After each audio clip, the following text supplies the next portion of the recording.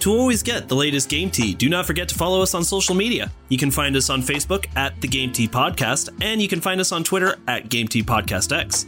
We post memes, gaming news, retweet friends of the pod, and of course let you know when new episodes are available for your listening pleasure. Links are all available in the description of this episode, so check them out after the show, and thank you so much for listening to the Game Tea Podcast.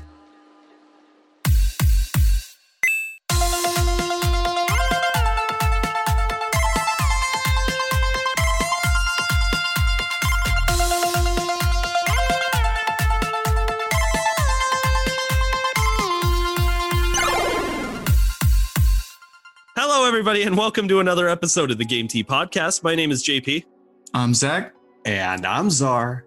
All right, boys, today we're doing a classic, and in fact, I think this is our first ever segment. I thought Music Mayhem was our first segment. Music Mayhem was up there, but I think Rate That Rating was actually the first one. I might be wrong. Well, whatever. It doesn't matter. It's an oldie but a goodie. It also induces the most rage for us, too. That is true. Damn you, Metacritic! So for those of you that don't know Rate That Rating, each host picks one of their favorite games or a recent game that they played, and they give it fair and honest reviews, the score at the end, that review from 0 to 10. Yes, we still do 0 to 10, Krista. Once the host gives that game or review, they will go to Metacritic, look at the best and worst reviews, and make comments by the other reviewers to laugh, cry, shout hilarious manner, and like Czar said, probably get a little mad. Just a little. Just a little. Just a waddle. And it being the November 23rd is when the next expansion comes out for World of Warcraft, I thought I would do World of Warcraft because I was kind of curious to where it would go. You know what? I am too, because I feel like there's no more critical fan base than the WoW fan base. So I'm sure anything negative is going to be funny. That's the word I'm looking for. Funny. JP just wants to see me angry. I'm here for chaos, bud. You know this. I started playing World of Warcraft back in 2007 or 2008. I cannot remember precisely, but it was in the summertime. I do remember that. And long story short is I cracked my vertebrae. When I cracked my vertebrae, I wasn't allowed to do any physical activity for like 3 months, which as a 7th grade boy, you can imagine is pretty terrible. So I had to do something to figure out what to do with my life. I was skateboarding. Yeah, I did I can't remember if it was just kickflip or an ollie off the dock at Vinny's, but it was fun. Did you land it? I landed it, but the compression, my back was having none of it. I've watched you skateboard, man. You land pretty aggressively. Thanks. Oh, that's not a compliment. You broke your back. I don't know what to say to that. And so, just tell me I'm right. Just tell me I'm right. That's all I want. That is how I went to Best Buy with one of my best friends, Dylan, and we saw like a free trial for World of Warcraft, and it worked. I picked it up, played it, and fell in love with it. And I pretty much played it off and on for the past 15 years of my life. Jesus, man. Damn. Your game time could almost drive a car. Yeah, definitely. Graphics and art style of World of Warcraft, I think, is something that I kind of got made fun of for at the time. It had a very cartoony art style and didn't go for very realistic graphics. Thank God it did that, because 2004 was a long time ago. I don't know if you know this, but Halo does not look as good as you think it does unless you're playing on the Master Chief Collection. Yeah. Not pretty. Jack and Daxter doesn't look very good even on the HD collection. So, I mean, it's a really good thing that they went with that cartoony art style, because things like Legend of Zelda, Wind Waker, like those are the games that stand the test of time and they still look good even now. And you know what's funny is Wind Waker, when it first came out, got very bad reception because of the cartoony art style. But now today is regarded as one of the best Zelda games. It goes to show you that when it comes to the art style, it can grow on you, and difference not necessarily always bad. Yeah, you can add a fresh coat of polish to a cartoony game and make it look high res as fuck. It is a solid gaming strategy. And so, yeah, that's the graphics. I'd say the graphics are pretty solid in that regard. Not anything cutting edge, but again, they stand the test of time. And with each expansion, they kind of do a little update, which is pretty spectacular when you think about it.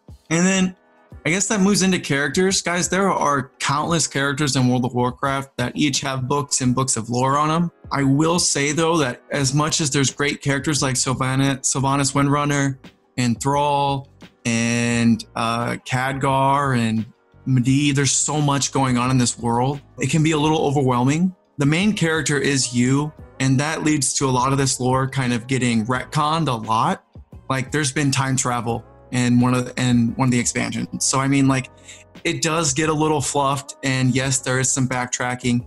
But for the grand scheme of things, the fact that they've had almost a 20-year plot, I mean, actually, I guess Warcraft came out in 1992. What is that, almost 30 years when you think about it in the grand scheme of things? Like, you're going to have a little bit of retconning just to make stuff sound a little better and fluff it up. So I'd say, like, that's the only flaw with some of these characters is they've had to kind of backtrack on some things. Okay. I think that kind of goes into the story. But at the end of the day, like, there's only so many times the world can be in danger. You know what I mean? Like, we're all here for the sick loot. Let's be real now. Sick loot.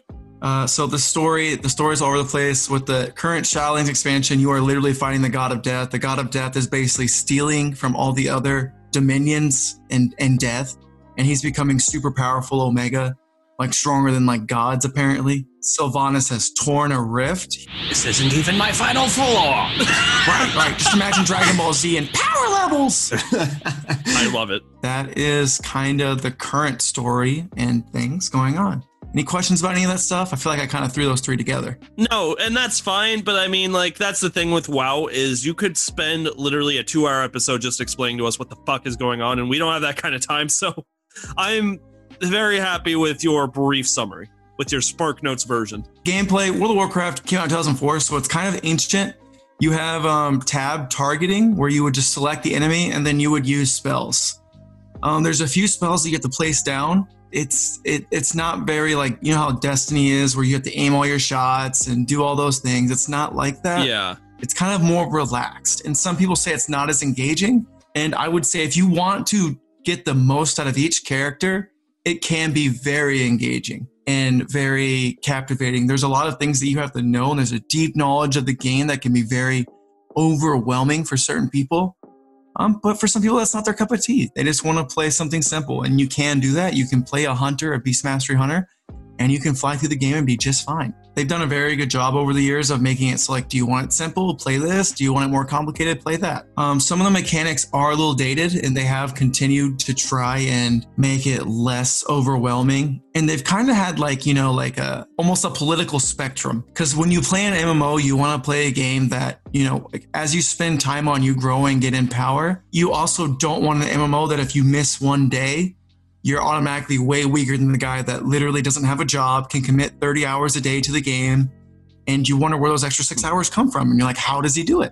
And so they've kind of had like a back and forth between that. And so what's kind of nice is the last expansion, Battle for Azeroth, was very, you had to play every day or else you would fall behind. And now with the new expansion, it's like, hey, like they recognize that, hey, most of you are adults and you have your own lives and you can't do that. So you can play once a week and you're probably going to be just as strong as the other guy. But the other guy who puts in the hours and hours and hours of content, they're going to get like a really cool like pet.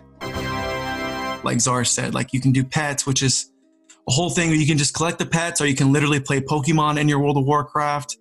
Or you can PvP where you fight other players, or you can just collect everything. If you're a collectionist, Czar, you will never leave your computer. And that's terrifying. And so with my final thoughts, I'd say World of Warcraft from any expansion can go from a 7 out of 10 game to a 9.5 out of 10 game. I think with this expansion, we're going to line up with like that 9.2. Hey, I'm really excited for this expansion. A lot of my friends are coming back, and so it kind of puts me into a bias with it.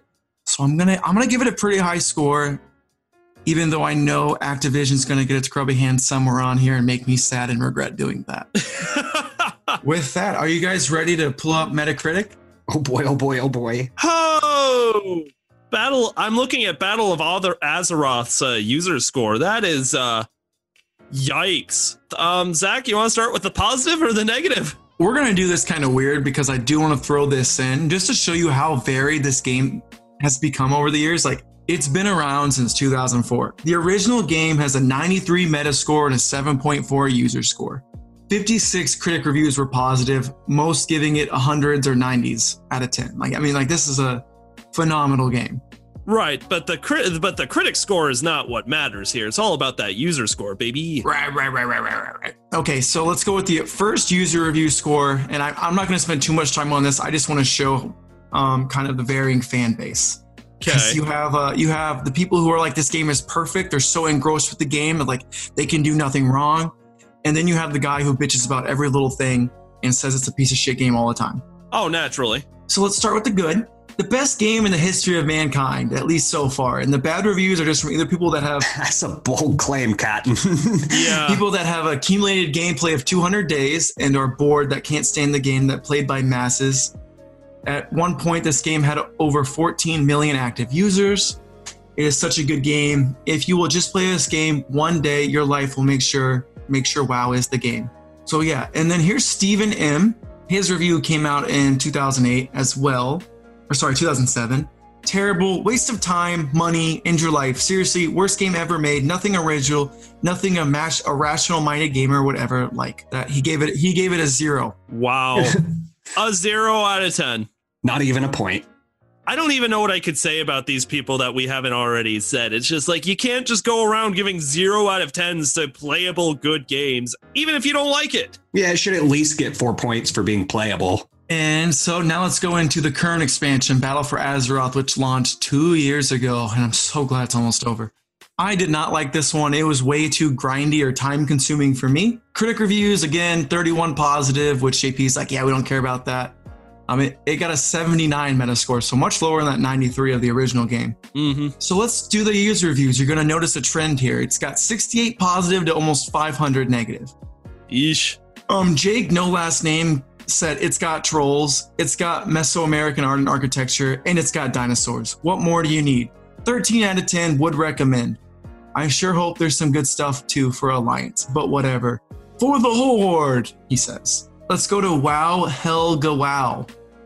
He gave it a 0. This is the worst expansion ever. Can't believe how bad it is. 0 out of 10. Nah, okay, naturally. No defense for it. Just, it's terrible. Why? Max Arrest said, this is WoD 0.5. Can you believe it? WoD had more in-game content at the beginning than this pile of garbage.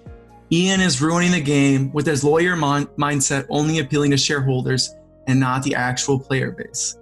Which I think has some credence, because there is a lot of, there's like phone integration to where you can like do like literal phone games on World of Warcraft. So that way when you're not playing, you can always play. So that way it looks like your community's always engaged even when they're not playing the game, if that makes sense. You know what's really interesting about this is usually when we do rate that rating, it's for games that we like. So when we see these shitty ass scores given by fucking idiots on Metacritic, we usually get angry. But I know this expansion must have sucked because Zach is agreeing with most of these 0 out of 10s. It's like, that's a pretty good point. I mean, like with our mindset, like WoD was the second worst expansion. Like, I mean, it did not have a lot of stuff to do. Like it actually ran out of content. Unless you were a hardcore Mythic Raider, which that's only 0.5% of that 11 million people or however many people are playing now. Sometimes, you know what I mean? Like it's that balancing act. Like Blizzard's got to entertain a wide variety of people. Like, I mean, like, I'm not going to say that job's easy. I mean, they make tons of money and should be able to do it. Don't get me wrong, in a perfect society, but still, a lot of people are just saying it's really the weakest expansion ever. WoW Quest, Grind, Island Expeditions, which I didn't even talk about, like stuff they just threw away right away because they knew it wasn't hitting. It really wasn't a good expansion. Was it a 0 out of 10? Absolutely not. I'd say it's a 7 out of 10. A 7 out of 10 is still a pretty stellar experience. I mean, it's not amazing, but the user score here is 3 out of 10. What you're saying is you didn't like the expansion, but you certainly don't agree with that 3.0 out of 10. Right. I just don't think there's any way you could say a game that's playable, it has content, there's things you can do, is ever going to be a 3 out of 10 in my eyes. A lot of these guys this is where they go to vent. This is where they get it off their chest. They go on the forums, they go on here, and they want to pretend they have something original to say. And so they do that. They just get it off their chest and they say it. It's kind of like it's turning into like its own little vent session. I feel like it's what Metacritic is. And I'm all for a vent section, but the problem is then Metacritic asks these people to give it a number ranking. And by all means, get this shit off your chest. But I mean, we've gone over this time and time again. A 0 out of 10 is literally unplayable. I literally mean like you try and play the game and it won't even let you open up the app. Like, you know, Xbox or PlayStation issues right now. Like, it's just not. And yeah, where this becomes a problem with the user score is this actually affects game sales. Like, people will go to Metacritic and see, oh, most people are giving this a 0. I'm not getting that game. When really they would probably have a lot of fun with it. That is fair. And so with that, that's all I got to say is WoW is a game that continually evolves and changes, and sometimes it's not for the better. But I've been playing it for almost 15 years, and that's literally 3/4 of my life now. So that's depressing. Anyway, JP, your turn. Well, when you put it in those terms, no, I really do think it's admirable that WoW has constantly been trying to improve and add. And even though it doesn't always work out, at least they're trying. One of two things were going to happen. It could keep releasing the things that people want, and then people would get bored and be like, oh, nothing ever changes in these expansions. Or they could take a risk and try and do something new, where it's fans like you are like, okay, not all of these are fire, but I do appreciate the fact that they're trying to mix it up. It's not always going to be a big hit, but they're trying, and I applaud them for that. I really do. Does that make you feel a little better, buddy? Thanks, JP. Speaking of, it's your turn, baby. All right. Well, for what it's worth, I don't think I'm going to have a much better time with my game. Now, also, I'm trying very hard not to look at the user score. I think it's a lot more fun if I go in blind when I'm looking at the user score. So let's see. The game I'm doing today. I've talked about this game before. It's not incredibly popular, but it has made a little bit of a name for itself. So I am going to be talking about Life is Strange. First of all, let's talk about why I was interested in this game. You guys know me, and I love walking simulators with deep stories. You know, games that make you think, games that have something they're trying to say. So I literally Googled games that make you think and have something to say. Nice. One of the first games that people recommended in that category was Life is Strange. But I found plenty of other great games by trying to go down this route. You know, this is how I found out about Gone Home. This is how I found out about Night in the Woods. There's a lot of great walking simulator games, which you guys know I'm into, that I found by doing this. And Life is Strange was probably the first one that I really, really got into by doing this. Life is Strange is somewhat old, but why was I interested in this game? Because I Googled this, and then I found out that the entire series, because this is an episodic game, kind of like a Telltale series, the entire series was $5 on Christmas. I was home for Christmas break years ago, and I was like, fuck it, I'll buy for $5, even if it sucks. It's $5. That's how they get you, JP. Yeah, I know that's how they get me, but you know what? For $5, I found it extremely entertaining. There were 5 episodes, so it was technically $1 an episode. So, you know what? Why not? Why not go for it? People recommend it. Let's go for it. And I was pleasantly surprised. Even though the game has plenty of problems, which is what I'll get into here, there's still a lot of charm and fun to be had when playing this game. In fact, one of the big things people had complaints about, let's start off by talking about the graphics and the art style. So the developer of this game is Don't Nod Entertainment, which funnily enough, they only have 4 IPs at the moment because they're not that old of a studio. But coincidentally, one of the other IPs is something that Czar's going to be talking about today. Isn't that weird? Yeah, we're doing games by the same developers, and we didn't even plan it. Yeah, so Don't Nod Entertainment, they're the ones who made this game. The art style to Life is Strange is very personally stylized. Like, you don't see a lot of art styles like what they tried to do in this game. And honestly, it's not amazing. You know, like Borderlands has a personalized art style, an iconic art style, but they implemented it really, really well to the point where it's amazing. Life is Strange kind of does its own thing too, where Don't Nod has a personalized art style, but it's just not as eye-catching or fun to play around with as Borderlands is. It's hard to describe. It's almost like, you know, they tried to go for semi-realism with a hint of like this papier-mâché type character and background design. So it's very, very hard to describe, and it's not as appealing as I wish it could be. That being said, after you get used to it and the way that characters are stylized, it's not game breaking by any means.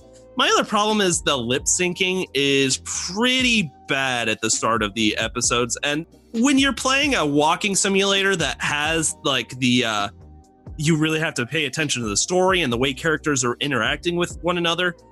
Lip syncing is actually pretty vital in that. You know, I wouldn't argue that it would be necessary if it were like a combat style game, but it's not. This is a game about the characters and what people have to say. And when you have bad lip syncing, it really does take you out of the experience a little bit. But once again, it gets better over time. I think once they kind of got their footing, the newer episodes really, they got the hang of it a lot better. And it gets a little bit better, and it's not game breaking, but it is something that I wish they had worked on a little bit. The characters. Okay, so you only have a few main characters in this. Your main character, her name is Max Caulfield, and essentially she is a girl that lives in Seattle who currently is going to this art school called Blackwell Academy. And it's a high school that's specifically made for people that plan on going into some type of art-related major as soon as they go to college. For Max, her craft is photography, but there's also painters and other kinds of artists. There's musicians, there's theater geeks. And like any other high school, there's the popular kids, there's the geeks, there's the outcasts. It is what it is. It's still high school. We all had a good time in high school, didn't we, Czar? I actually did. I went to a really, really small high school where we all basically knew each other forever. So, you know, we learn to get along when you spend enough time with people. So Max is she's your protagonist. When you're interacting with people in the world, you play as Max. And the whole gimmick of the game is she has the power to rewind time. And she doesn't understand why she has this power. In fact, you never really understand why she has this power. I'm thinking that's probably, they keep doing sequels of this game, to which there's technically 3 sequels to the game. There's still no explanation as to why these people are getting powers, but it is what it is. So Max is in high school, and one day she realizes that she has time traveling powers after a friend of hers named Chloe gets involved with a school shooting. And when Max very cringily reaches out her hand and yells no when she gets shot, she rewinds time by 5 minutes and goes to the bathroom to stop the shooting from happening. And I'll get into it with the story, but I mean, it's a weirdly implemented mechanic, but we'll get into it. So your other main characters is Chloe. I just mentioned her. She is your childhood best friend. Now, weirdly enough, you used to live in this town where you're going to high school, but at some point, your family moved away. Chloe has a mom and a dad who died in a car accident. Just her dad. Her dad died in a car accident. And right about the time her dad died in a car accident a few years prior to the story happening, Max moved away just because her dad got a new job. So she promised to keep in touch with Chloe. And they just kind of naturally lost touch over time. With the death of her dad, Chloe kind of got into a little bit of trouble and started becoming rebellious. And when Max finally meets back up with Chloe, she's got blue hair and tattoos, and she's getting in all sorts of trouble with school and the police. It's pretty nutty. Now, what's shitty is even though Max has been back in town for some time to start going to this fancy art school, she didn't bother to reach out to Chloe. Bitch! Yeah, I know. So she coincidentally runs into Chloe as Chloe gets shot in the school bathroom by one of the popular kids, because I guess there was some type of drug deal that kind of went awry. That's kind of how they reconnected. It's just like, oh, hey, like, I guess I'll save your life. And Chloe's like, where the fuck have you been? And Max is like, all right. All right. Literally. Chloe's like, my dad died. I've been getting in all sorts of trouble. You've been here for months and you didn't call? All right. And Max, yeah, literally. Max is like, okay. You're such a kidder. And Chloe's like, okay, I guess let's be friends again, I guess. Let's see, other those are the main characters. Chloe's mom, Joyce, is a pretty big character because obviously, like, Max was close to her family, and Joyce is very happy to see Max again. Chloe's stepdad, Dave, is the security guard of the school. He's ex-military, and he is a huge asshole. You kind of figure out why later, but honestly, it's not. He's more of like, you know, your authoritarian stepdad, like, Chloe, you'll do what I say under my roof. We're paying the bills. And the whole mechanic is Chloe going, you're not my dad. I don't have to listen to you. I hate you. And Joyce is like, come on, please, let's get along. And Max is like, all right. All right. Honestly, Max is kind of a shitty person. And you're Max, right? That's the main character? Yeah, and you play as Max. But she's also kind of quiet and shy, and she does her pictures thing, and she tries to help people. She's honestly a nice person. It's just like her choices up to this point, you question them. Other notable people, it's mostly those crew cast of characters. Your teacher, Mr. Jefferson, turns out to be the bad guy in the game, and I'll explain why later in the story aspect of it. You've got the popular kids, a few of which you interact with. This guy that likes Max named Warren, who just is kind of annoying and just shows up to be like, oh, I get it. You don't like nice guys, huh? And it's just like, fuck off, Warren. Go away. All right. Yeah, and Max, okay. All right. You've got the drug guy that Chloe hangs out with sometimes that turns out to be an okay dude, but you get into trouble with him a few times. There's not a lot of other notable characters, honestly. Like a few people that you interact with, kind of. Two more people, I guess, worth mentioning would be Kate, the girl that got bullied, and kind of a story spoiler, but we'll get into it now. A girl named Kate, who you're kind of friends with at the beginning of the school. Some pictures of her and her bra and underwear started getting circulated around the school, which kind of forced her to kill herself midway through the game. It gets really, really heavy. And finally, Amber. So Amber is Chloe's love interest because Chloe is like bisexual. That's been missing for some time after Max went off to school. Amber and Chloe form this relationship, and then all of a sudden Amber just disappears. So the big part of the story is trying to figure out where Amber is. So apparently life is strange. Life is very strange. Amber was like the popular kid in school, and Amber's dad was like the big lawyer running for mayor or something in their town. And the mechanic is like, oh my God, how could she be in love with me? But then Chloe and Amber hit it off, and then Amber disappears. And the main catalyst that drives the story is you're rekindling your friendship with Chloe, and at the same time trying to use your time traveling powers to figure out what the heck is happening with your school and figure out what happened to Amber. So that brings us into the story. And as I stated before, that's mainly what's going on. Is something weird is happening at your high school where girls are kind of there's a drug going around, and girls are mysteriously starting to get drugged, and even in Amber's case, girls are starting to disappear. So you're trying to figure out why that's happening. With the story, I mean, essentially what they do is they go to parties and clubs and start interacting with characters, and their whole goal is to try and figure that out. Well, not so long story short, because honestly, you can play through the game in like 12 hours, all 5 chapters. It's not that long of a game. Mr. Jefferson, one of the teachers, has been, and this is a little fucked up, by the way, so stay with me on this. Mr. Jefferson has been drugging the girls in the school, like the young underage girls. Not that that makes it any better, but because you shouldn't be drugging anyway, but still. All right. So he's been drugging these girls and taking her back to like his place where he takes pictures of them while they're sedated because, quote unquote, there's something beautiful about them in this way. And already that's really fucked up, right? Creepy guy. All right. All right. So already that's fucked up. You figure it out because he's about to do the same thing to Max, because Max and Chloe start snooping around and getting all these clues with Max's time travel powers. And it leads them to this point, and it's about to happen to Max too. Chloe comes to save your bacon because she takes Max and Chloe figures out where you are. Chloe gets shot by Mr. Jefferson.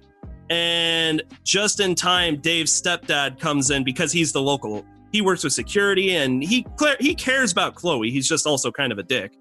And he's like, oh no, they shot Chloe. Wait, you keep going. You do actually save Chloe. So you do rewind time a little later and you save Chloe's life.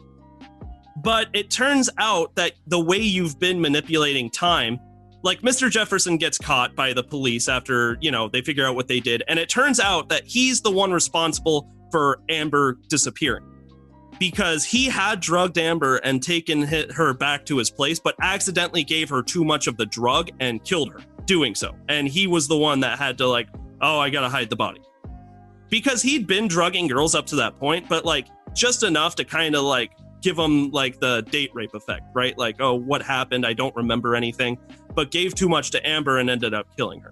I don't like this ride. I want off. Yeah, it sounds like a good story, but I'll keep going as to why it kind of gets a little clumsy at the end. So, you keep going. It turns out that Max has been manipulating time so much that, like, it's kind of messing with the world. They don't explain it very much, but natural disasters are starting to occur, including a tornado or hurricane that's about to wipe out your town because your time manipulation powers has been, like, messing with reality. So the town starts getting destroyed thanks to this hurricane that's kind of Max's fault. And you get to the end of the game where the lighthouse is that Chloe and Max like met and became friends. And it's like a little pivotal part in the story. And the tornado is about to wipe out the entire town. And you're given a binary choice in the game. You can either go back to the point of time where you first realized your powers and let Chloe get shot and die, because that'll like kind of reset things back to the way they were supposed to be before you were messing with them. Or you can let the hurricane wipe out the town and kill a bunch of people, but Chloe gets to live. Oh, right. All right. All right. It is a choice-based game. But half the problem is, like, if you make a decision with somebody or have a monologue issue, like a dialogue issue that you don't like, you can rewind time and retry the conversation and see how things would have played out. But usually, you know, it's not a good or bad option. Usually it's like a bad option and a bad option, and you just have to make the decision of which one you'd rather live with. People's main problem with the game is this decision right here literally wipes out all the other decisions and makes everything like not worth it. It's like, well, why did I have to squander and try and save people's feelings or do the right thing when this is the outcome anyway? It sounds like they were going for a very like consequential story. Like your choices have consequences. That's literally written in the corner of the screen when you do something with someone. It's like, this choice will have consequences. Yeah, that's super pointless when you could just go back to the day it all started and everything you did meant nothing. Well, what's interesting is technically it will mean something if you choose to save Chloe and let everybody else die and let the town get destroyed. At the end of each chapter, it gives you statistics of like how many other people made the really important choices that you made. And each chapter has its own set of choices, but we won't have time to get into like the huge nitty gritty details. I'm giving you the overarching story, but yeah. 90% of people chose to let Chloe die in order to, you know, let things go back to normal and save thousands of other people in a whole town. And 10% of people chose to let Chloe live. And if you let Chloe live, I guess it kind of makes all your choices matter, except that almost everybody's dead. Yeah, so it doesn't matter because all the choices you had with those people, they're dead anyway. Yeah, and that's kind of, like I said, there's a lot of important choices throughout the story, but all of them lead to this one final huge choice that kind of makes everything seem pointless anyway. And that is the story. I know that was a lot, so before I keep going, do you guys have any questions? How old is this game? Did you just spoil it? Oh yeah, yes I did. Yes, spoiler alert. Look, here's the thing. Anyone that wanted to play Life is Strange has played Life is Strange. Nobody's like, oh, you spoiled this game, I really wanted to play it. Life of Strange has a cult following. And you know what's funny is I know Travis from Rainbow Road is probably yelling at me right now because I'm missing details of the story, because I know that he really likes this game because Life is Strange talks pretty profoundly to the LGBTQ community. But still, I feel like I've done a good job of just giving you guys the brief summary of what's going on here. All right. All right, so let's talk about gameplay. So it's a walking simulator. Your goal is to walk around and find clues and talk to people and have conversations. There's no action. I don't even think there's quick time events, which sometimes these walking simulators will have like quick time events. I don't even think there's many of those. Like if walking simulators already get a little boring for people that are looking for really like exciting, fast gameplay, I can already tell, like, this game would be Zach's hell. Yes. You know what I mean? Like, Zach would have the worst time playing this game. That's okay. Yeah, I don't know if there's an amount of money I could give Zach to play this game. So you walk around, you interact with your environment. Gameplay is actually where I will give this some points back, where the story and the characters kind of lack. like most things in the environment are interactable, and usually Max will have interesting things to say. So, like, there's a lot you can do, and the people who made this game put a lot of time and effort into that. There's not a whole lot to say about the gameplay, because that's the majority of what you're doing. For game mechanics, the whole time loop thing, so you can usually only go back in time by about a max of a minute. So, you know, that's where it comes into play of, like, you have to do these things really quick. That's why it comes in handy with conversations, because you get choices of how you want to interact with people, and if you say something and a conversation doesn't go your way, you can rewind time by like 15 seconds and go with the other option and see if you like that better. So it sounds like there's not much replayability for this because you can see every different dialogue option within one playthrough. The only way where you would need replayability is if you make that final choice one way or the other. Is that kind of what I'm hearing? Yeah, I mean, there's some choices you make with people, the way you talk to them, that can kind of branch off into different options that you can't really go back to. But like we said, the effects are very minor, only last that chapter, and is kind of meaningless in the end when you go back to the start anyway. You just don't feel like any of your choices have true levity, and it breaks the immersion down a little bit too. I know I've been relatively negative in my review, but the game does actually have a lot of heart to it. And, you know, there's some dialogue that's done really well. And the characters are believable and they can be pretty fun sometimes. But just some of these other things that the story does, like, for example, I talked earlier about the main character named Kate who kills herself. Well, there's actually a set of dialogue. One of the more meaningful things you can do in the game is you can stop her from killing herself if you make the right choices. Spoiler alert, I did not, and she still ended up jumping off that building. But your main question is probably, well, why don't you just rewind time and say the right thing so that she doesn't do that? And the answer is because your powers just stop working at that moment. That's kind of a plot hole.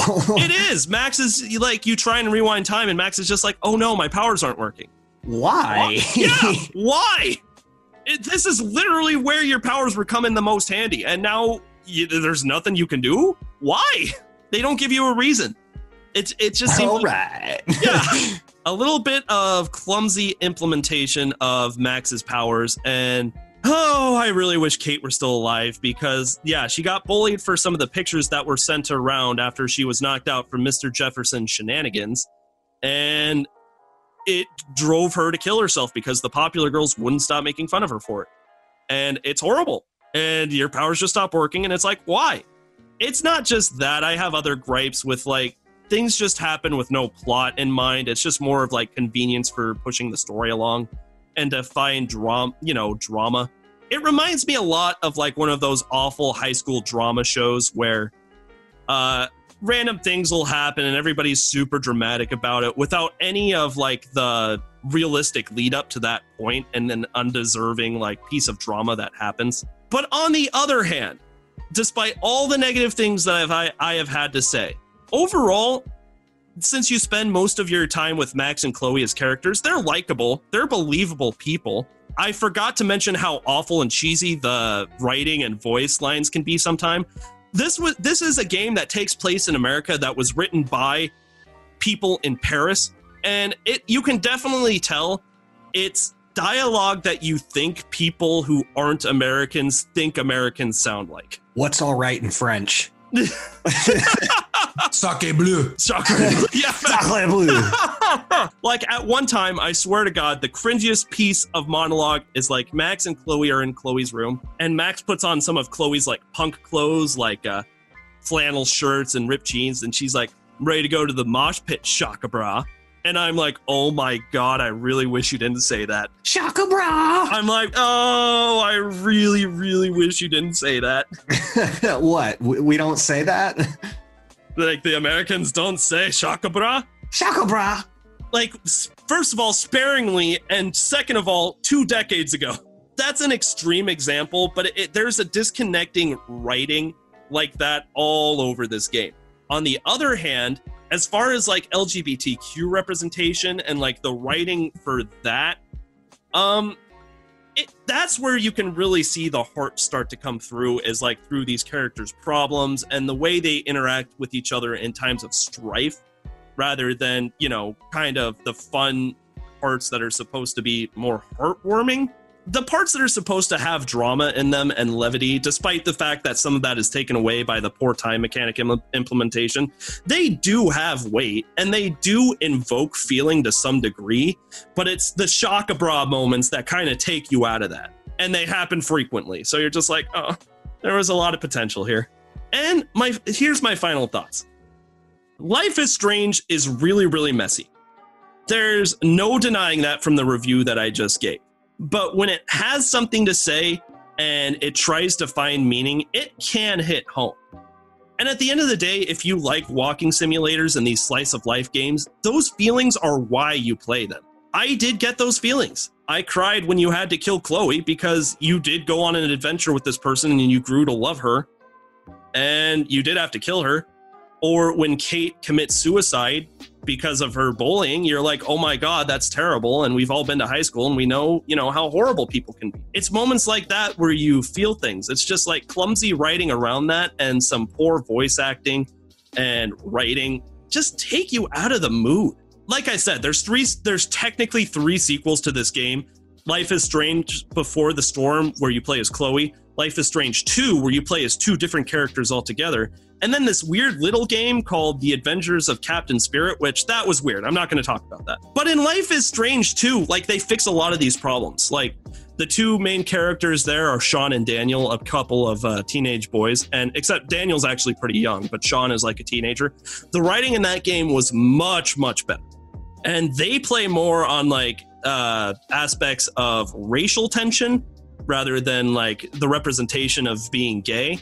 So, and they did that with better writing. Like I had a lot more complex feelings watching Life is Strange 2 than I did Life is Strange 1. But still, Life is Strange 1 is where it started. So that is where we are. So finally, if I had to give it a quick score, it would be a 7.9 out of 10.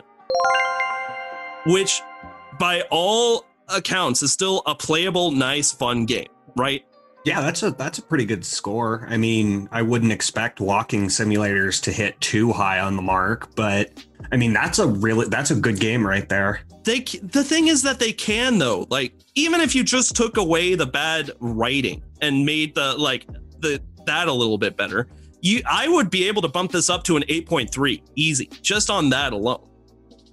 But it's just I couldn't get there. Like Gone Home is a walking simulator. I would give that game a 9.5 out of 10. Or like Night in the Woods is a walking simulator. I'd give that game probably like a 9.2 or a 9.1. Oh, that's fair. Being a walking simulator doesn't disqualify it from getting a high score. It's just all these little clumsy things. And honestly, like from all the negative things I would have to say about this game, you probably expected something lower. A little bit, yeah. Just a tad. Yeah, but a 7.9 out of 10 is where it's at. All right, I feel like I've been talking for a long time. Let's hear some reviews. All right, so first we're going to go to a user score. Oh! All right, so Life is Strange has a user score of 8.6. That is the only time I have ever given a score on a game and rate that rating where the score was actually, my personal score was lower than the user score.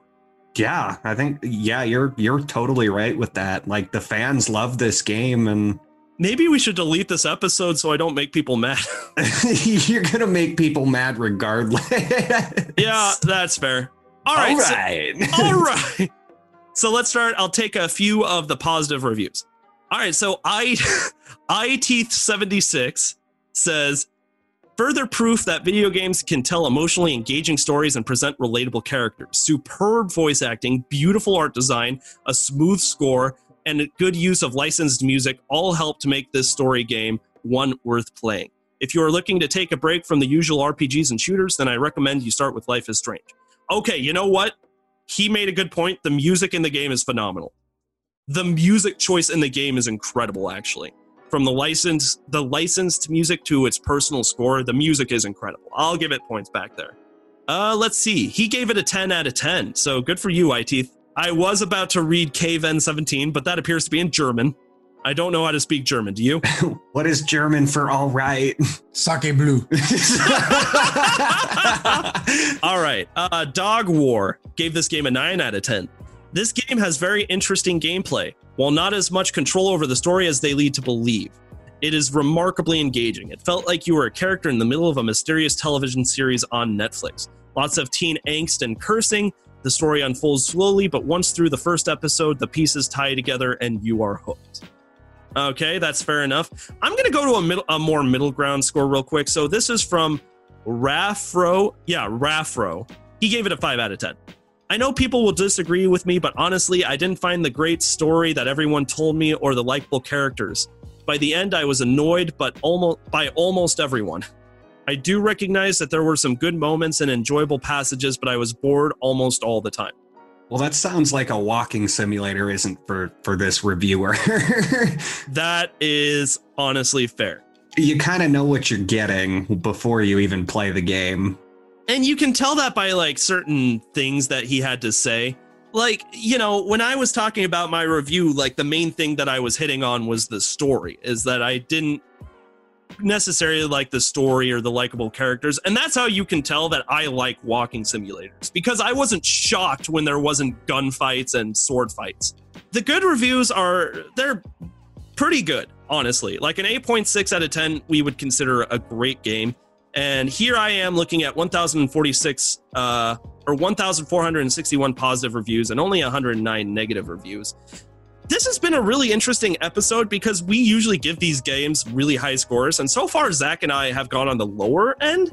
And because of that, I haven't been as angry with anybody, but I also haven't checked out any of the negative reviews, which is what we are going to do right now.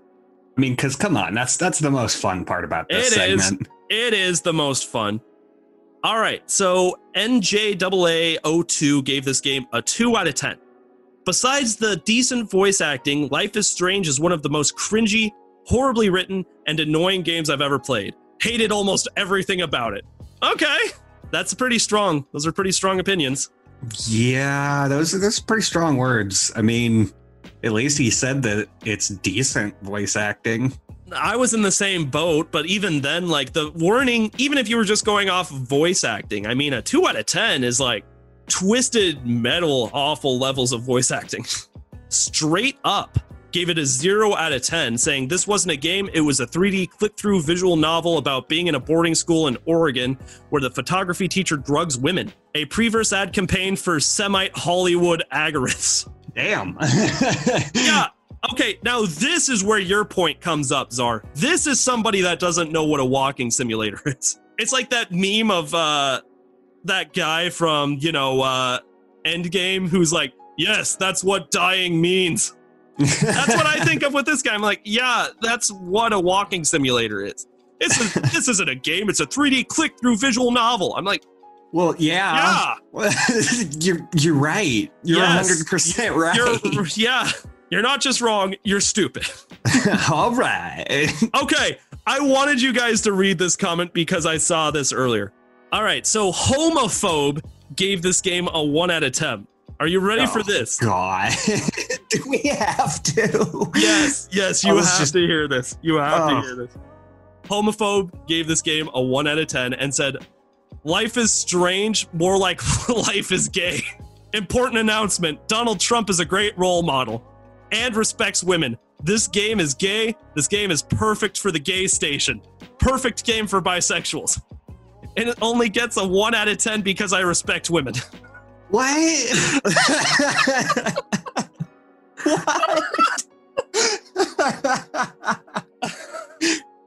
That's so fucking funny. Okay, this can't be real. Like that's not an actual review. Pre-Donald Trump, I would have called this trolling, but post-Donald Trump, I don't know. This could be very much real. This game gets a 1 out of 10 because I respect women. Because I respect women. Oh. Holy shit. I know I talked forever about this game to get to this score, but honestly, that comment made it all worth it. As a troll, that is fucking funny. If this is a real opinion, what the fuck? I genuinely think it's a troll comment, and here's why. Because look at this score of an 8.6 out of 10. And look at the amount of positive review. It's very clear that despite the fact that this game isn't incredibly well known, it's popular, but not extremely popular. It's got a niche following. There are people that clearly adore and love this series, and I really do like it. That's why I chose it for this episode. And you wouldn't really come here to say a lot of negative things unless you honestly hated the game playing it, which is fair, or you were a troll. And that was a super trolly comment. Donald Trump respects women. So Donald Trump is a great role model. You know what? That was probably written by Donald Trump. All right, now that I've made my listeners mad, Czar, help me. I'm sorry that was so long-winded, but it is now your turn. All right. So, as JP mentioned earlier, I am playing a game also by Don't Nod Studios called Vampire. So I was interested in this game because I got it for free. And I mean, you can't argue with a free game. What is it doing just getting everything for free?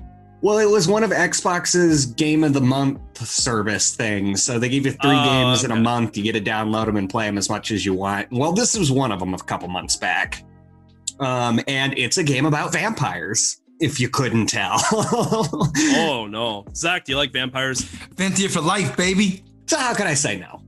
And I mean, yes, I heard that it wasn't a great game. And yes, I know it's basically a clone of other great games, but I am no stranger to a less than perfect gaming experience. And it was free. So shut up. Free? Uh-huh. Well, I was interested because I love vampires, and this game seemed to give players a much better blood-sucking experience than other similar titles, like Dark. Is that its own genre, blood-sucking? I guess. I also listen to a music genre called Coffin with Sound Holes, so this is not above that water. Fucking what? Creature feature, look them up. No. No, I'm not gonna do that. You're gonna have a bad time. All right. Anywho, back to video games, which is what we're about. This game is grim. The atmosphere is so dark and ominous. It takes place in London around the early 20th century and has an odd haze that envelops the entire scenery. Dead bodies litter the street, and you can even hear the moaning of shuffling corpses as they chase their prey. And, well, more often than not, the undead are very successful, and you can also hear the dying screams of town people off in the distance. The art style is really well done. I mean, it's a very dark game, considering that the main character, as a vampire, can't go out in the sunlight, so everything is perpetual nighttime. Mm-hmm. But I do have a few complaints. You know, the scenery while free roaming and fighting works well. You have garbage littered across every alley, and, you know, the streetlights cast ominous shadows across the cobblestone. Ooh, cobblestone. God, we're breaking out the cobble. You got cobblestone money? Oh, you got cobble money. However, if you look too closely for detail, prepare to be disappointed. I mean, by all rights, this doesn't look like a modern gen game at all. And I mean, I guess it's not modern anymore, what with the new Xbox and PlayStation that was just released, but it looks like it could have been made for late versions of the Xbox 360 and PlayStation 3. That's how bad these graphics look. Okay, what's interesting about us doing like 2 different games from the same studio, like, was my paper mache realism type art style, was that accurate to this game as well? Oh, definitely. They tried to go for a realistic look, but, you know, all of the characters' hands looked like their fingers were fused together. And, you know, oftentimes people would be shuffling around and looking at heaps of garbage, doing the exact same motion. It all felt very scripted and very much like you were not being immersed. The art style was decent, but it was really the attention to detail where they failed. For a game heavily centered around character interaction and dialogue, a lot more detail was needed visually. All of the characters looked like they're wearing stiff, uncomfortable latex masks. No emotion was shown in character faces, and facial movements were rigid and laughable. Normally, I wouldn't complain about facial movements because they're difficult to animate, but Vampire makes this notion painful. when you spend about 3/4 of the game talking to people. And so that kind of leads me into the characters and story. So players take on the role of Dr. Jonathan Reed, a veteran who recently returned home from World War I. But somewhere between getting off the boat and walking home, Dr. Reed gets murdered, thus enters the player's role. The game starts with the protagonist waking up in the middle of a mass grave, and after stumbling to get to their feet, the player is greeted by the main character's sister, to which the family reunion quickly turns grim, for the doctor kind of rips his sister's throat out and replenishes his health and stamina with her vital parts. Okay. But unfortunately, Dr. Reed has no time to contemplate his actions as he is chased off by vampire hunters.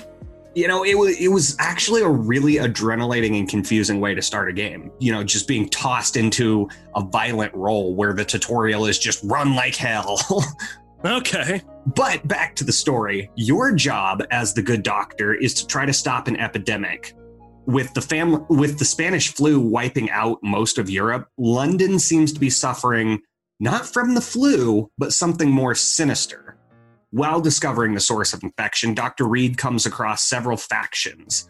The hospital, where the chief of medicine knows a lot more about the vampire disease than first impressions give. Dr. Reed is also encountered by an uptown woman who is centuries old and can also be the main love interest of the story. There's the Skulls, which are a lesser variant of vampires that really kind of resemble ghouls from Fallout. Ooh, okay. There's also a faction of vampire hunters that hinders player progress, known as the Guard of Prydwen, which is also funny and kind of a Fallout reference because there is a Guard of Prydwen in Fallout 4, which is the Brotherhood of Steel. Uh-huh. And it's a giant blimp. Yeah. There's no comparison there, but I just kind of thought that was funny, the phonetics of it. No, it is interesting for sure. And finally, the players will also encounter the Ascalon Club, which is just aristocratic vampires that formed an old school fraternity full of misogynistic views and a holier than thou personality. All right.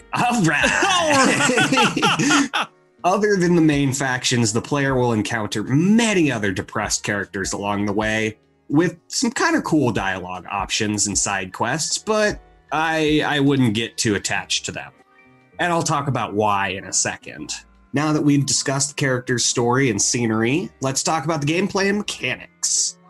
The gameplay is very reminiscent of Assassin's Creed and Dark Souls, especially when it comes to fighting. Okay. The fighting is all third person, and players can take advantage of melee weapons as well as ranged firearms. The player is given 2 slots for main weapons, such as 1- and 2-handed axes, swords, and medical saws, and having 2 additional slots for offhanded knives and firearms. In addition to this, players also have hotkeys for vampiric powers, such as spears made of blood to hurl at enemies. Oh, that's cool. And the power to cause every blood cell to explode in a target, damaging other enemies in a small radius. What the fuck? Yeah, they literally explode into a gooey ball of paste. It's kind of cool. Jeez Louise. Yeah, this game's rated M. Just throwing that out there. I was gonna say, that's brutal. Yeah, it is actually really brutal. And as far as like feeling like a vampire, this game does it the best way I've ever seen. Because I do feel like a badass hulking vampire who just, munches everyone's bones just because they look at me wrong. My bones. My bones. And see, I say that though, because this game is easy. Even on the hardest difficulty setting, the AI is stupid and will get caught on corners, or you can literally shoot people in the face with a shotgun, and the dickhole who's standing on the other side of the wall is just like, must have heard some crickets. Until you turn around the wall and they're like, oh my God, it's the leech. No, it was somebody else who just shot your buddy in the face. Jeez. Yeah, it's not a difficult game with stupid AI, but that is what it is. Anywho, The player uses each weapon and ability to fight in skirmishes while moving from point A to point B, which brings me to another complaint. The fighting seems like a subroutine for this game. And there's no fast travel with a huge map. So players are supposed to run from one end of the city to the other for quests and really only fight when their path is blocked by a routine 3 enemies. Like every 20 yards or so, you'll approach an opening in the alleyway and there's 3 enemies in front of you. You kill those 3 enemies, you move on to the next 3 enemies. Mm-hmm. And it's just annoying. Like it just feels like a hindrance. And you also get no XP for it. What? You don't get any XP for killing anything. I mean, you might get like 5 or 10 XP depending on how much damage you take during skirmishes.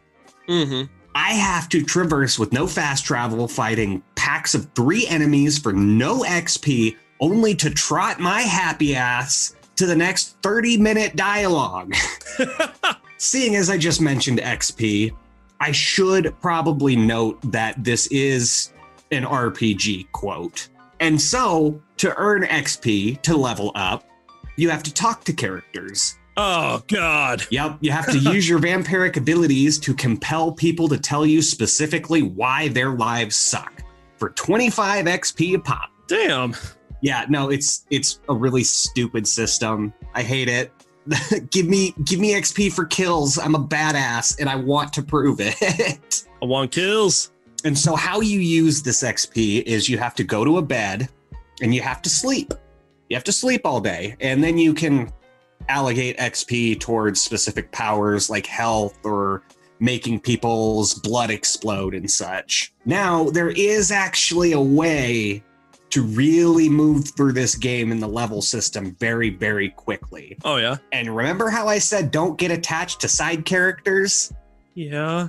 Well, that's because talking to them is not their greatest source of XP. The game rewards players the most by eating the side characters. So you can get about 200 XP from Mama Stella by talking to her and figuring out why her son is such an asshole.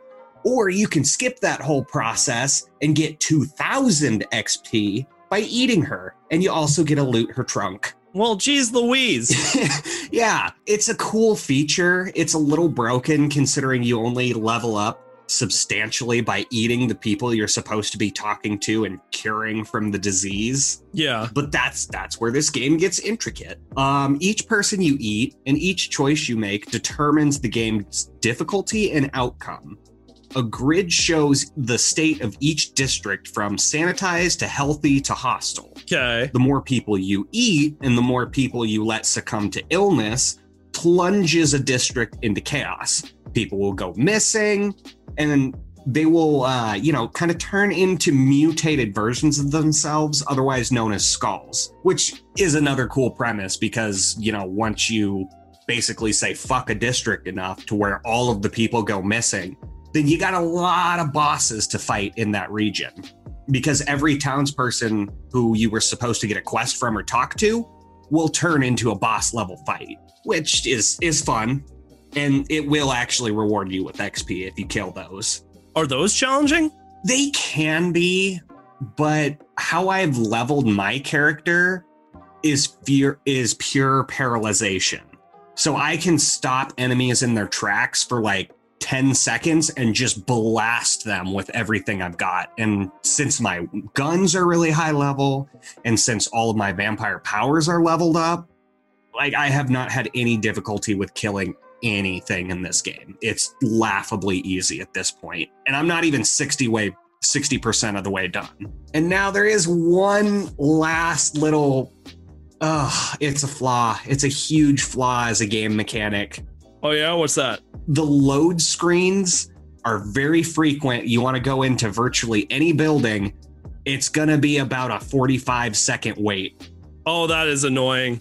You sit there for so long that even the hint in the top corner of the screen disappears and the music stops while it's waiting for the game to load. Holy shit. Yeah, like you have this loading music that's just ominous background music, but the game takes so long to load that the track runs out.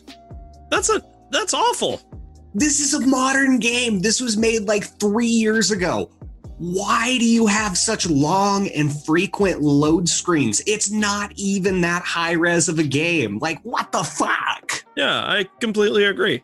It's all so frustrating. And so I guess we'll move on to my final points. I bitched a lot about this game, but it is actually a lot of fun. I am having a lot of fun. I think that's the trend of today's video with the three of us is that, like, I complain a lot, but you know what? It's not that bad.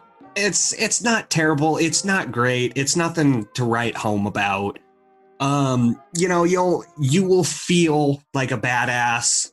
The upgrades are useful, and the story is actually a little compelling. You can make a lot of cool choices, but it also does get really frustrating when you miss out on dialogue because you can't predict what this person wants to hear. Maybe they want to hear you call them an idiot, or maybe they want to hear you say that, oh, I want to try to understand your situation. Based off of those choices, you know, you can really miss out on a lot of the story and a lot of the cool side stuff that this game has to offer. And the game even makes it painfully obvious because when you start up the game for the first second, it says, when this icon is visible on screen, your game is auto-saving. Do not turn your system off. And they end it by saying, be responsible for your own choices. Because you can't reload previous saves. So if you accidentally kill somebody or you say something stupid, you just have to move on with the game and play through a second playthrough. Interesting stuff. Yep, there is no recall of previous save data. It is all just, it saves how it wants to save. And I find that frustrating because I want to save scum. That is like old game mechanics, you know, for a modern game that was made. When was this made? Like 2017, 2018. Yeah, that is way too new to be having these types of issues. Yeah, so we got bad graphics, a poor save system, terrible traversion of the map, and just abysmal load screens. Like this all sounds like it was a game made for 2009, not 2018. All right. Any more final thoughts before you give us a score? I don't think so. Like I said, I had fun, but it definitely did not come without pitfalls. So I'm going to have to give this game a 6. Bruh. You're going with a 6? I am. Like, wow. It borrows way too much. Like, it tries to be Assassin's Creed and it tries to be Life is Strange, but it just bastardizes both concepts. Yeesh. It doesn't mesh well. And it could have. It was such a cool concept and it could have been done very well, but it felt really rushed. Gotta give it a 6. Let's see if Metacritic agrees with you. As a meta score, it got a 72. Not bad. And a user score got a 6.8. Yeesh. Wow. I actually ranked it lower than the user score too. That almost never happens. It really doesn't. I don't know what it is with today's episode, but we're just being very negative Nancy's. I guess it's got 262 positive reviews and 103 negative. So, you know, most people found this game all right. Let's check some of those positive scores out. All right. So positive scores. We have Meta Cthulhu, innovative and atmospheric RPG. This is an underrated little gem, convincingly combines RPG with TPP action and adventure elements. Even reminds me of Sherlock Holmes, Crime and Punishment a bit. Love it. 9 to 10 out of 10.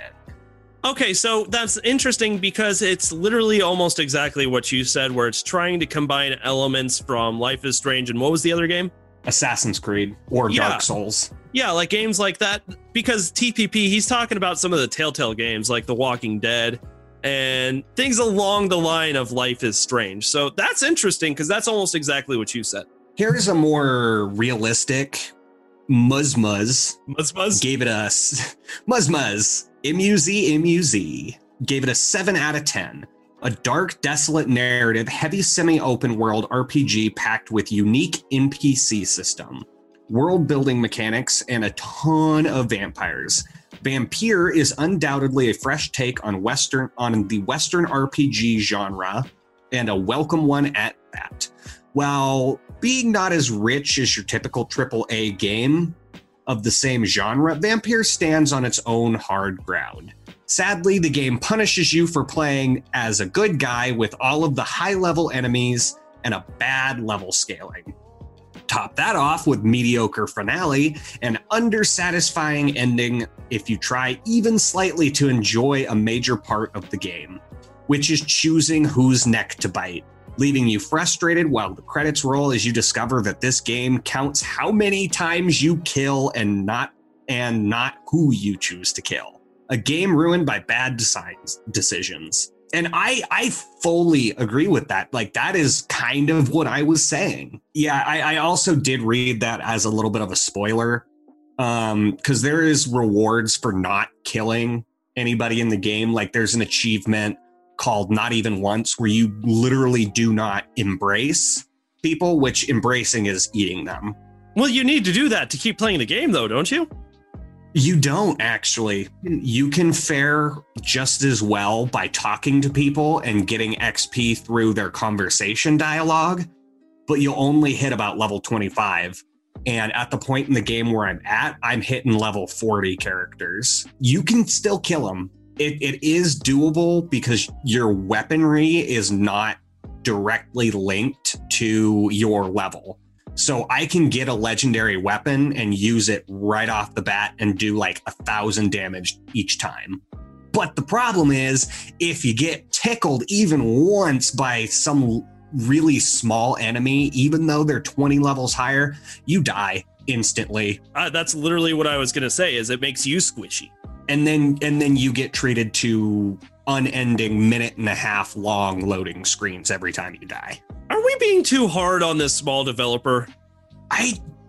No. I mean, a little, maybe. Yeah, man, Blizzard's got it pretty rough. You're right. Zach, I swear to God.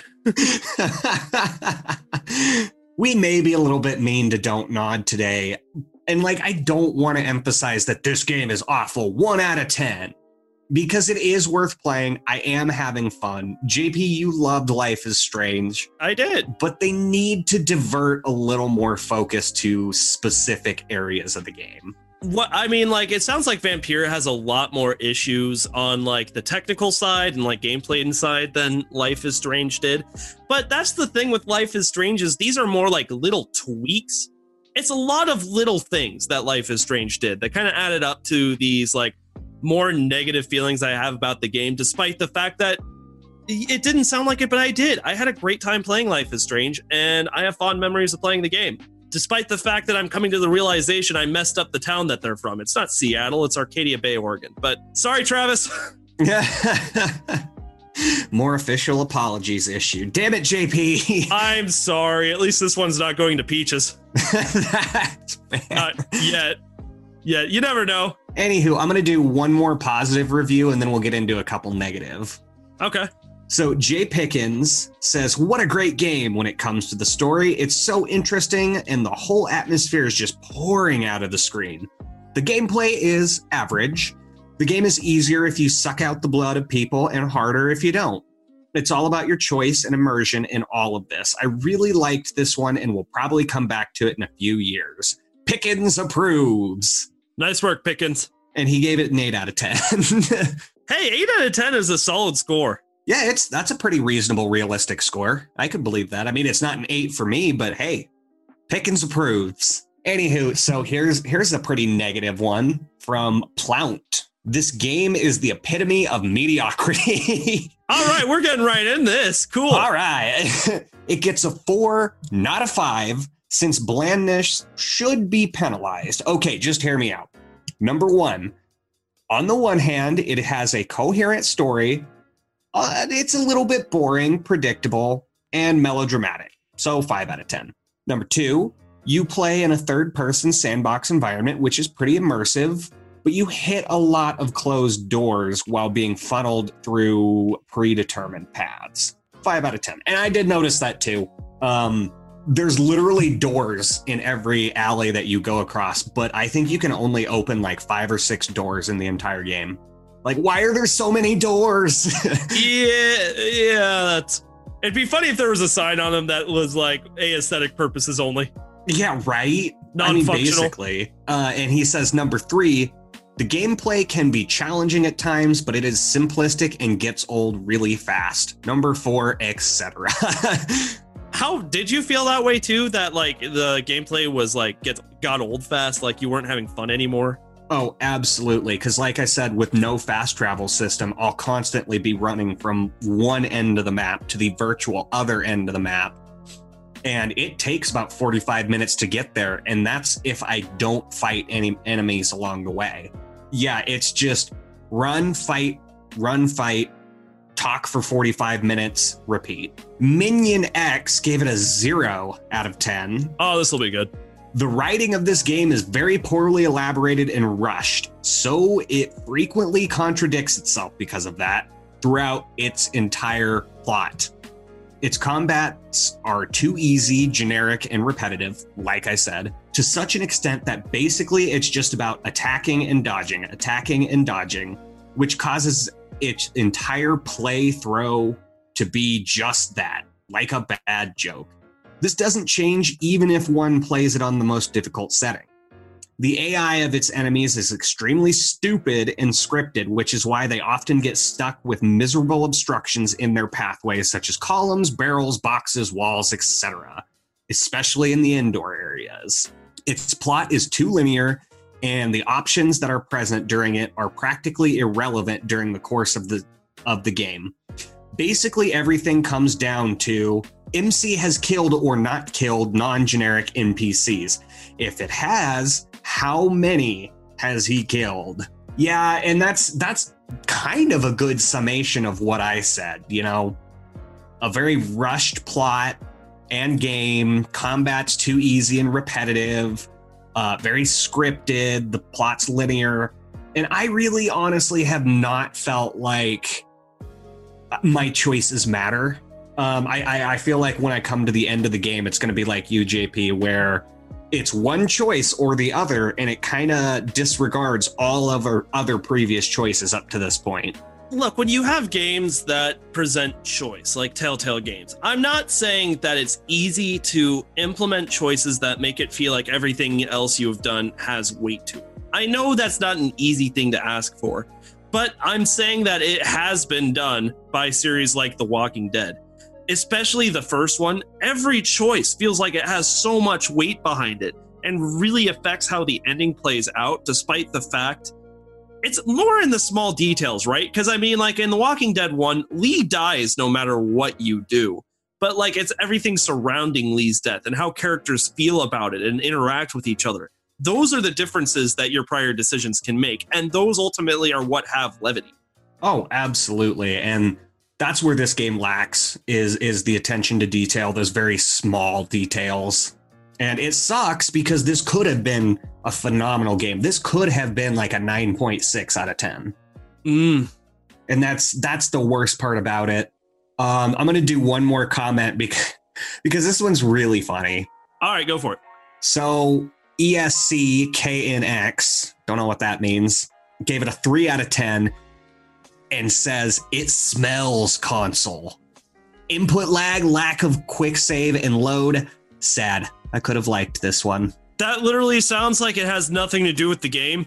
I mean, it does, because there is input lag. There's no quick save or load. And those are real?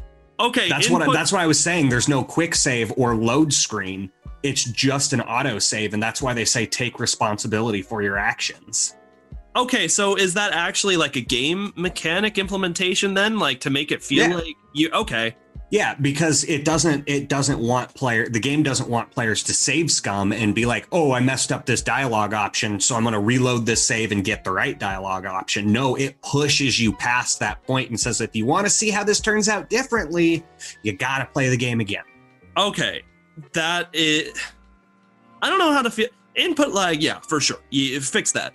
But they say it smells console because, you know, by all rights, this could never be a PC game. It just smells like an early console game. Well, if it were on PC, it would fix a lot of the issues. You're damn right it would. Yeah. Quicker load times, higher res characters, but I mean, like, here's the thing. It's clear that despite the fact that we've had problems with these games from Don't Nod, we still had fun playing the games, and they still hold some kind of place on our shelf. It's not that I feel bad, because criticism is ultimately what's going to lead these studios to make better games in the future. But, like, considering what Don't Nod is, which is a small developer in Paris, hell, Life is Strange won a lot of awards. You know, like, they're doing their best. They're working on it. I'm so sorry. I actually found a negative comment that is worth reading. It's by Skyrant. This game would have been a bad AAA title in 2005. I would not even call it AAA now. This should be around $25, not more. The design is bland and uninspired. The presentation is beyond amateurish. Controls, camera, and combat feel cheap and have no weight or punch to it. The environments are bland. Good sound design is nowhere to be found, and the same goes for the music. Which I actually kind of like the music. I thought the sound design and music was kind of good, a little repetitive, but whatever. The story is as uninspired as the design. The voice acting is mediocre at best, and the multiple choice dialogue system was all the rage 10 years ago. You are bitten by a super vampire, and you accidentally kill your sister. You are hunted, and you need to find whoever made you into a vampire. What a dreadfully boring story. Of course, they had thrown in some sort of a skill system and a crafting system that is as uninspired and boring as the rest of the game. They should have spent more time on combat animations, sound, and design in general. Stay away from this game unless it's in a bargain bin, and even then you will regret the purchase. Wow. Woof. That was brutal. That was brutal. What was it? What was his score? A 2 out of 10. Yeah, and that's basically an unplayable game, is a 2 out of 10. And I mean, the Skyrant's comments really sound like it would be a 4, maybe like a 4.5. And we've gone over this time and time again. These people don't know how to rate things. No, they really don't. I mean, a lot of what this person said, it does hold some truth. But damn, that was harsh as harsh could be. All right, man. Did you get everything off your chest? I think I did. How are you guys feeling? A little drained. This was our longest episode, it feels like. I don't know. Czar, you get a pretty easy week this week. That news episode was nothing compared to this guy. Yeah, it's going to be nice. We recorded quite a bit last week, and that was a bit to cut down. So this will be a nice little break. You can always hit us up on social media and explain why we're wrong. I can't wait to hear what all of you have to say, and that is why I'm directing all comments to Zach. Zach? Yeah. Have fun. Nintendo. We didn't even talk about Nintendo in this episode. You're welcome. All right. Oh, and that's going to be the title. All right. All right. All right. Thank you all so much for listening to another episode of the Game Tea Podcast. We'll see you in the next episode. You just got your Game Tea. Bye. If you like what you heard today and you're looking for more ways to get your Game Tea fix, check us out on Patreon. With bronze, silver, and gold tiers starting at $2 a month, there are several incredible rewards you can receive for supporting the show, such as a follow from us on Twitter, access to a monthly Q&A session, an invitation to our private Discord server, and even bonus episodes of the podcast only accessible to patrons. Your donations will be used to make the show even better. The link to Patreon is in the description with our social media, so go check it out. Once again, thank you so much for listening to the Game Tea Podcast.